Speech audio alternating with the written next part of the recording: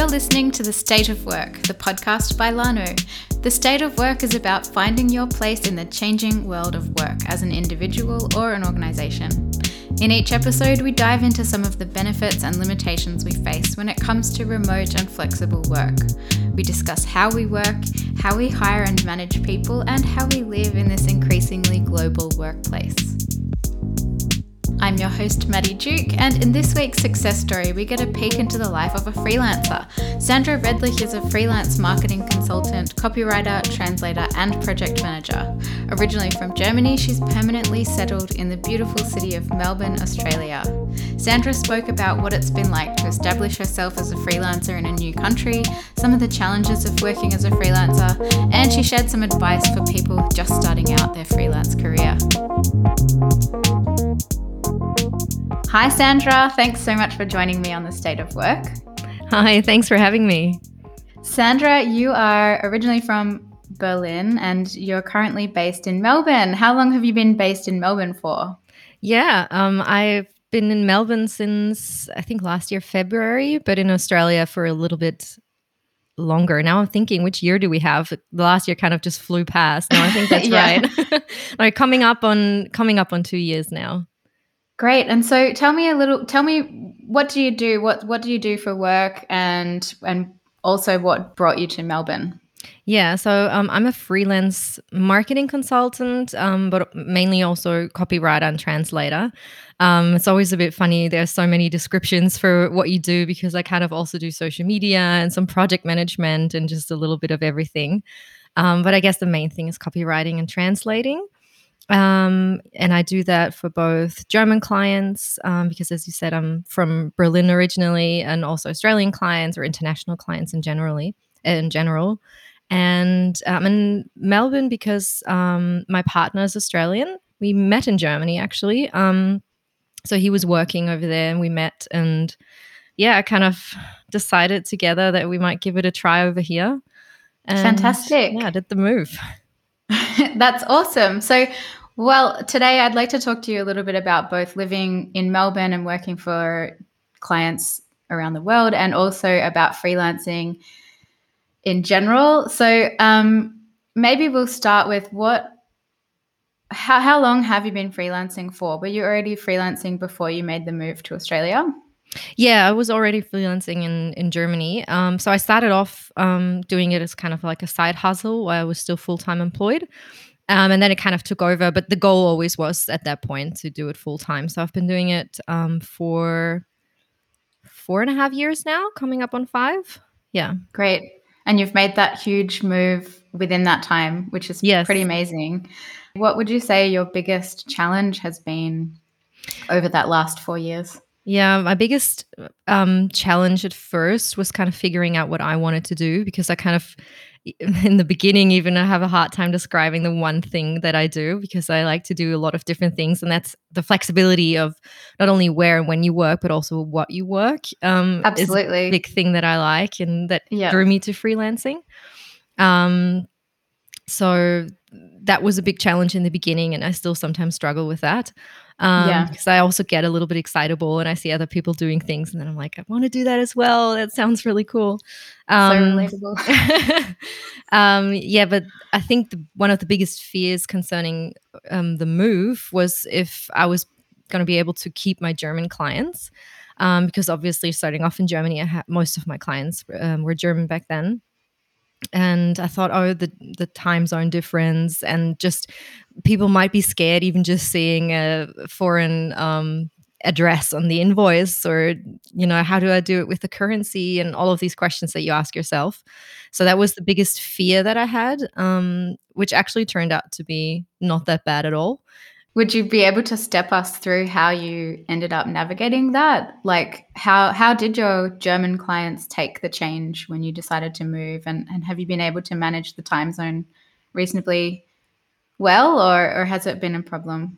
Yeah, the time zone has actually been not a problem at all. I found the number one thing is just open communication, just letting people know where you are and what works for you, and then just planning your day around it a little bit. So now all my meetings and my calls are just in my evening time. Then, of course, there is the funny difference with whenever there's daylight savings in Australia and the change of time zone in Germany. So right now we're 8 hours apart, which is good for me. It will be 10 come our summer and your winter. So that'll make it a little bit more difficult. Yep. But that has, yeah, as I said, not been difficult at all, because if you communicate it openly, people generally, the response I get is people are very excited, and they still get super excited about, oh, I'm speaking to someone from the other side of the world. I get that a lot still. So it's more happiness about it. And in terms of the making the move, because there was a transitional phase where I was still registered in Germany with all my business expenses and everything. And then when I actually switched to being registered here, not in Germany, here being Australia, I just took that as an opportunity to get in touch with my clients and kind of say, hey, just to let you know, my invoicing address will change, but that's the only thing that changes for you. Yeah. So establishing yourself as a freelancer in a new country, are there any ways that how have you connected locally with other businesses and freelancers in Australia or in Melbourne? Yeah, that's actually been one of the biggest or still ongoing challenges, definitely, because my start in Melbourne kind of coincided with the start of the pandemic. And we had a pretty tough lockdown at the start of it, 2 lockdowns, and it was just really restricting, and there was just no way of mingling. So I did join some Facebook groups and did some LinkedIn researches to find other people. But that honestly didn't really lead to anything. And I've never been a person that works well in co-working spaces. I actually function quite well on my own in my home office, so that also never really interested me. So I'm only now kind of starting to get out there and make more connections, and that kind of just came naturally by putting yourself out there and just having conversations. Sometimes it's really as easy as just letting someone know, oh, actually, I work in that field. And then I find a lot of times then people go, oh, I know someone who also works in marketing who does that. And then you start having conversations, and that's really valuable. Yep. There is one, just to be completely transparent to the listeners, I'm actually from Melbourne originally and now living in Berlin. So coincidentally, Sandra and I have kind of swapped situations. Swap places, yeah. Yeah.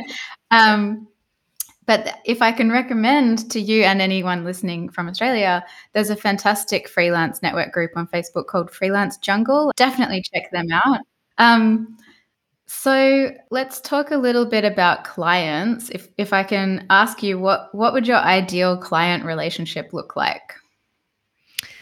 That's difficult because you have so much to pick and choose from. But I think for freelancers, the one thing that's always kind of missing is security in money, in job, and in work time.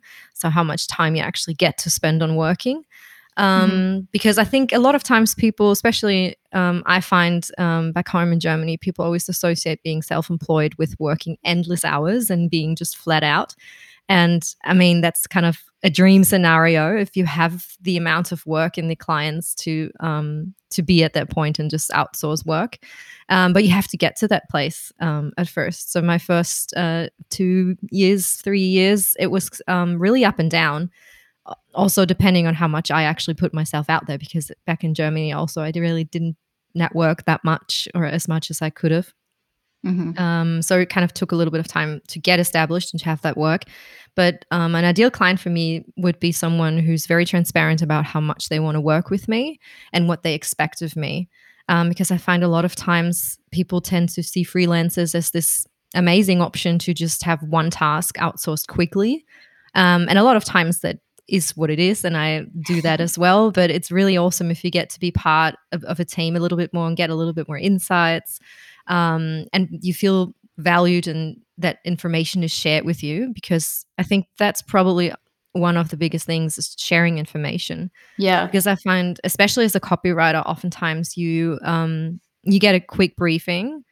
And I like short briefings. I don't like the 3-page PDF documents that much. But it's nice to get some feedback after as well. just in terms of how is the article performing? What were you actually looking to achieve with it? Are we achieving it? Is there anything I can take away from it in terms of change the headlines, or we would have liked a little bit more linking or a little bit more personable approach in the copy? So something that I can take away and learn from as well. So yeah, an ideal client would do that as well. Yeah, that's a great point. Have you ever had to let go of a client, like resign or fire a client that just wasn't a good match? Yeah, I've thought about it a couple of times. Both of the cases actually I did. No, now that I'm thinking about it, I did actually. Yes, I did do that. Um, and there were a couple of times where I considered it or almost did it. A lot of times because of just the payment process being extremely difficult to handle with a lot of reminders and just no replies, and you're just feeling like you're being ripped off, which has happened Yeah. to me in the beginning as well, where you do perform work and then you never hear of them again. Especially as a young freelancer or just starting out, you don't really know what to do.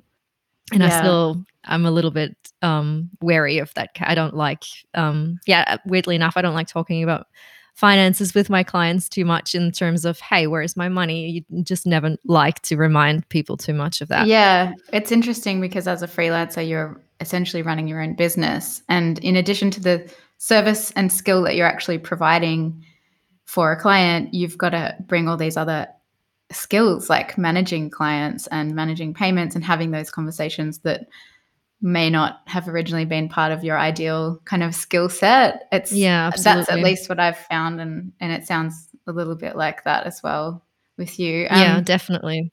Do you have any rituals around or like celebrations around finishing a new project or any milestones along your freelance journey? And the reason I ask is partly because I know it can be really hard to build community. And when you're in an employment situation and you've got colleagues and you're celebrating together internally in with everyone else in the office who's been working there together, as a freelancer, you're kind of a sole operator.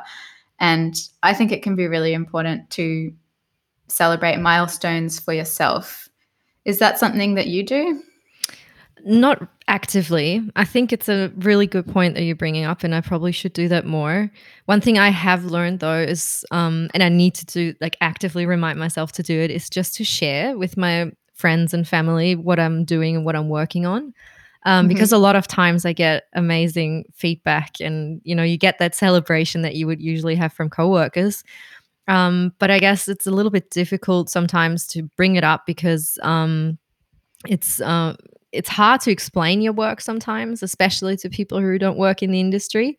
Yeah. And then all the work you have to put into explaining it and kind of setting the framework to then go, hey, I did this amazing thing, and have an appropriate reaction or the reaction you find appropriate is a little bit difficult. But if you do break it down and make it more simple, I guess the number one thing is people also just get excited if you're excited. So if you tell them, hey, I did this thing and it's really cool, they probably won't say, oh, I don't get it. Yeah. Why is it cool? I've never heard of this. They're They'll like just go, yeah, they're just that's like, "I pretty don't cool. get it, but yay, well Yeah, done you." exactly. And sometimes that's all you need, right? You just need Yeah, someone, like your definitely. cheerleader, to kind of celebrate with you. Yeah. Yeah.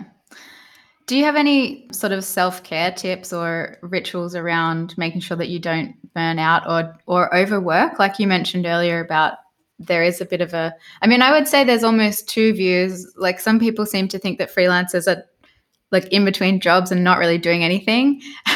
And then other people understand that with freelancing it's and self-employment it's often more like you're actually never not working. If you're not working on client work, you're working on getting new clients and managing the admin side of your business.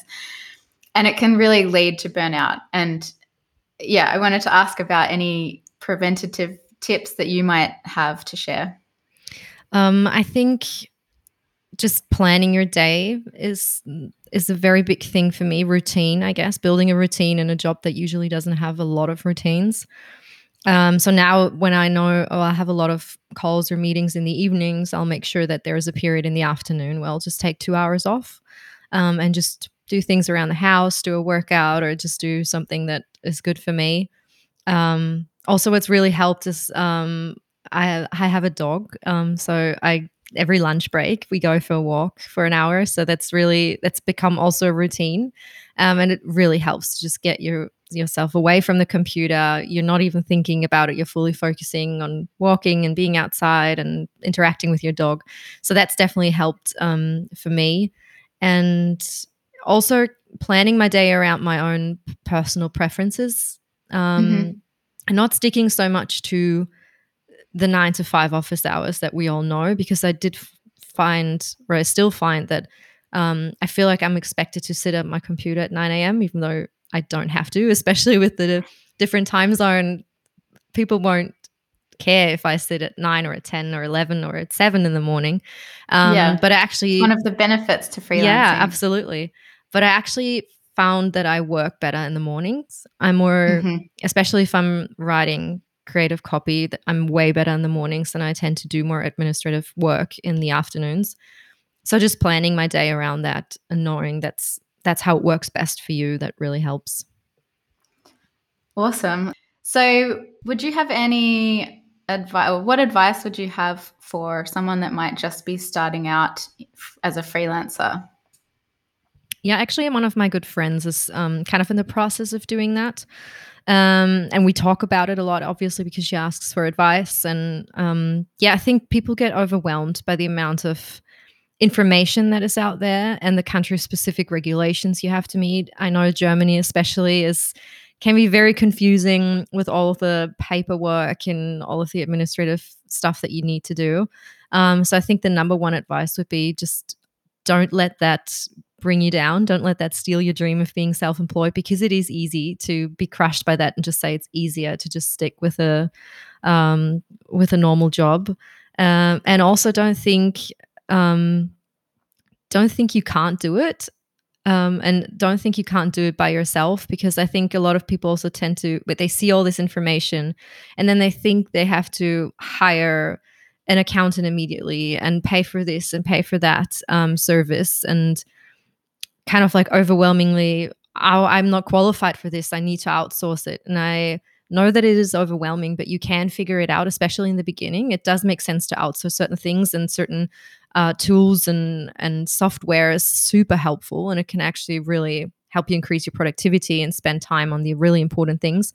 But I think you have to be a bit more aware and just have a little bit more experience to make these calls. So before you actually have ever worked for your first client, you don't need to download a expensive software that'll help you do your taxes, or I don't know, get a coach, or any of these things. If you personally feel like that's what you need, that's obviously fine. But just from my experience, I think it's have a little bit of patience and just get started. Just start doing it. You learn so much by doing. You never stop learning. I'm still learning so much doing this work every day, and just embrace the chaos of it, I guess. At least in the beginning, because it'll be chaos. Yes, that's great advice. Thank you. Thanks so much for that advice, and also for your time today, Sandra. It's been really, really nice getting a bit of an insight into what it's been like for you as someone who's moved internationally while building their freelance career. All the best to you, and thanks again so much for joining us on The State of Work. Thanks for having me. The State of Work is brought to you by Lano. Lano has a free all-in-one app to manage clients, track tasks, create invoices, and get paid on time. Register and send your first invoice today at lano.io. To read more about Sandra's freelance success story, head to podcast.lano.io. Thanks for listening, and see you next time on The State of Work.